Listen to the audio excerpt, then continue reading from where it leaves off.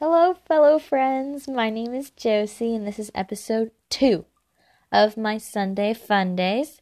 In this episode, from a recent poll, I'm going to talk about study tips. Dun, dun, dun! Dramatic music intensifies. I thought it'd be good for those listeners currently trying to finish out the school year like me. And to end the school year, what better way but to take tests, am I right? We love when teachers do that, or we love when the state does that with AP. As AP exams dates approach us, it's time to start preparing. Well, you should have prepared earlier, but it's not too late. And even if you're not in an AP class during this quarantine school year and you just want to stick around and hear some tips to do well on your future tests, do it. Now, if you just want to hear me talk about study tips, even if you don't even use them, it's cool to still listen. So, let's get started. Studying is one of the worst time-consuming activities, aside from working. But then again, studying is also technically working. It's all dependent on the person. Some study for weeks, for days, for hours, or for even only minutes before the exam. And keep that in mind. And I do envy those people that can only look over the material once or twice, minutes before the bell, and then excel on the test or quiz. Why did God choose me to be a part of the I have to study for days just to do okay or maybe above average on the test? Well, I think it may be because I have to work my butt off and everything to succeed. But if I want to look on the bright side, it's just teaching me good work ethic, which I have gained along the way. So you may be thinking, how does Josie do it exactly? It's taken years and years of studying methods to find the right one. I will tell you that. I will be brutally honest that it has taken me years. And it may be the same for you, and it all depends on the subject and its content. For my current year of school, my senior year, I have a couple techniques because it does depend on the subject and its content. In AP Biology, for example, an information-heavy class that I'm taking, all I do is record my teacher's lectures and just listen to what he is saying. No note-taking, just watching in the moment. Taking notes during a long discussion not only distracts me, or if any other students are struggling with this, they're solely focused on writing at the same pace as the teacher is speaking. Now, for my teacher, he gives us 100 plus slides of notes, and he talks really fast.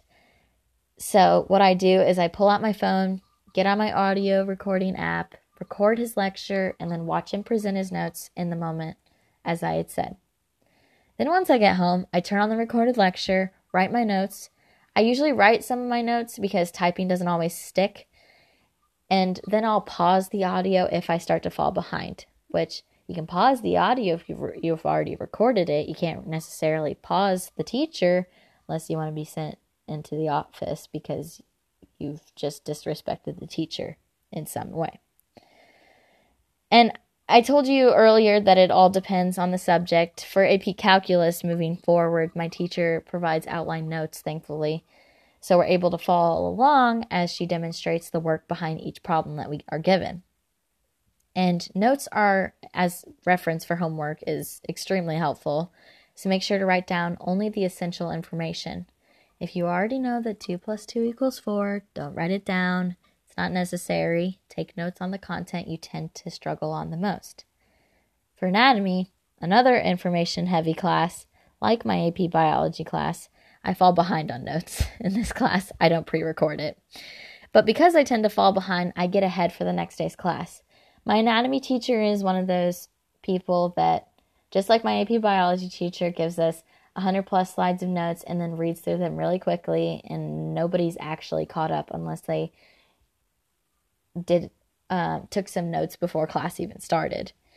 So during that process, I just go back and forth between falling behind and then getting ahead until I reach the end of the chapter, which by the end of the chapter, I usually summarize each section of the chapter only with information that I need to study and only keeping in mind that I need to keep in mind for the test. Do I need to write down the smallest little details that the teachers themselves, they probably wouldn't even realize? No, probably not. Don't paraphrase, just summarize, because summarizing helps the students, or just me giving me a general idea from the specifics.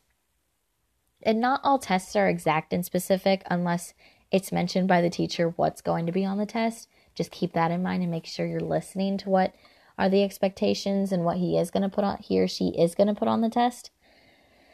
You may have to paraphrase a bit on your notes, just depending on the subject of homework. You may have some for chemistry, physics, biology, or math, or human anatomy. It all depends on the subject. It's usually like the STEM classes that are more specific than the liberal arts with English and history and all of those other classes. So my anatomy teacher used to always tell our class to study each day, no matter how close or far it was from the test. And I used to blow that off all the time because I was like, I'm not about to study 3 weeks before because I'm just going to be over-prepared and everything. But then I ended up being like under-prepared a little bit. I don't know, it just doesn't make sense.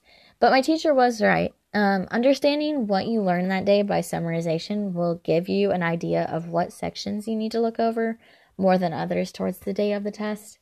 And I'm not saying this will always work for you. I actually had to get on YouTube and search how to prepare for a test effectively before I found my studying methods. I'm also extremely committed to going to medical school, so I've watched a few videos on how to take notes for medical school or any other information-heavy courses, which I haven't even graduated high school yet, but I'm already looking far into the future and pre-preparing, I guess, for medical school or any other courses that may kill me, or almost kill me at least. Now, I've offered a few tips from you, but then there's also some simpler tips that help other people excel on tests. It doesn't necessarily work for me, but it all depends on the person and how they study. I've heard that making flashcards on Quizlet or looking at other people's Quizlets have helped. Making flashcards on task cards, looking over your thousands of pages of notes, reading from the textbook, word for word, or just simply practicing problems from the book can help. It's all dependent on the student, but how I study was explained previously, and feel free to rewind and listen to my advice if you need to hear it again, or you can just not listen to any of that and just move on with life. It's all for your preference. I'd also like to mention that another study tip: when you're in class, stay off your phone. And I know you may think that I sound like a mom because I said that, but you have plenty of other times to get on your phone or talk to your friends. Tests are only really one attempt. Unless your entire class does so poorly on a test that they have to give you a retake, tests are only one attempt. Make sure to get some sleep the day before a test. Now, for me, tired Josie is always a worthless Josie on test day, considering I used to stay up so late to study, and then I wouldn't drink any coffee because I don't like coffee, so I'd just be completely dead for the test and not remember a thing because I was only focused on getting sleep the next day. So be sure to get a good night's rest and eat something before your exam. Don't go to bed too late. You don't have to know everything word for word as long as you understand or have a general idea of each point. Be sure to look over the specifics, but don't focus so hard on it because they may word it differently on the test, and then you're just going to be all messed up if you have it all word for word and then they mess up the question by rearranging all the words and then you don't understand how to answer it. Do not study for 6 hours straight to cram. I've done that before, and that's just a terrible idea because your brain cannot take in that much information in that much time, especially over a difficult subject like math or the sciences. So every once in a while, I recommend that you get up, step away from the book or the computer or the task cards, walk around, get a drink of water, eat something, exercise, or whatever you think will help you stay focused but also distracted at the same time so that your life isn't just studying. And I want you to study throughout the day, but studying before bed gives your brain the time to process all the information for the next day. Studies actually recommend that you study at night because you tend to remember more if you study at night than before or the day of the test. And lastly, studying is not your life. If you do poorly on a test, which I've done numerous of times, just do better next time, okay? I've been the type of person that will get upset at a B, which I think is kind of ridiculous because B is actually pretty good. So if you tried your best, that's all that matters. My dad tries to tell me this all the time. Sometimes I take that information, sometimes I don't.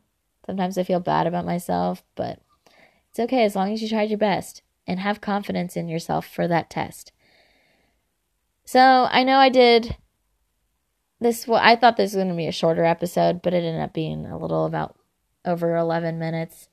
I wanted to conclude this second episode on the first day of my podcast with me wishing you the best of luck on any future quizzes or exams.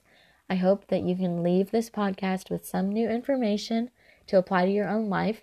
Find your studying method and excel on those tests. Eat healthier before a test. Make sure that you're getting enough sleep.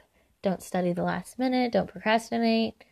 Ask questions. If you ever have troubles, ask your teachers because they are more knowledgeable on the subject than you are. Don't rely on the internet all the time, as much as you may want to, because you're nervous to ask your teachers. Ask the teachers. And I just hope that you are doing well. And until next time, thank you.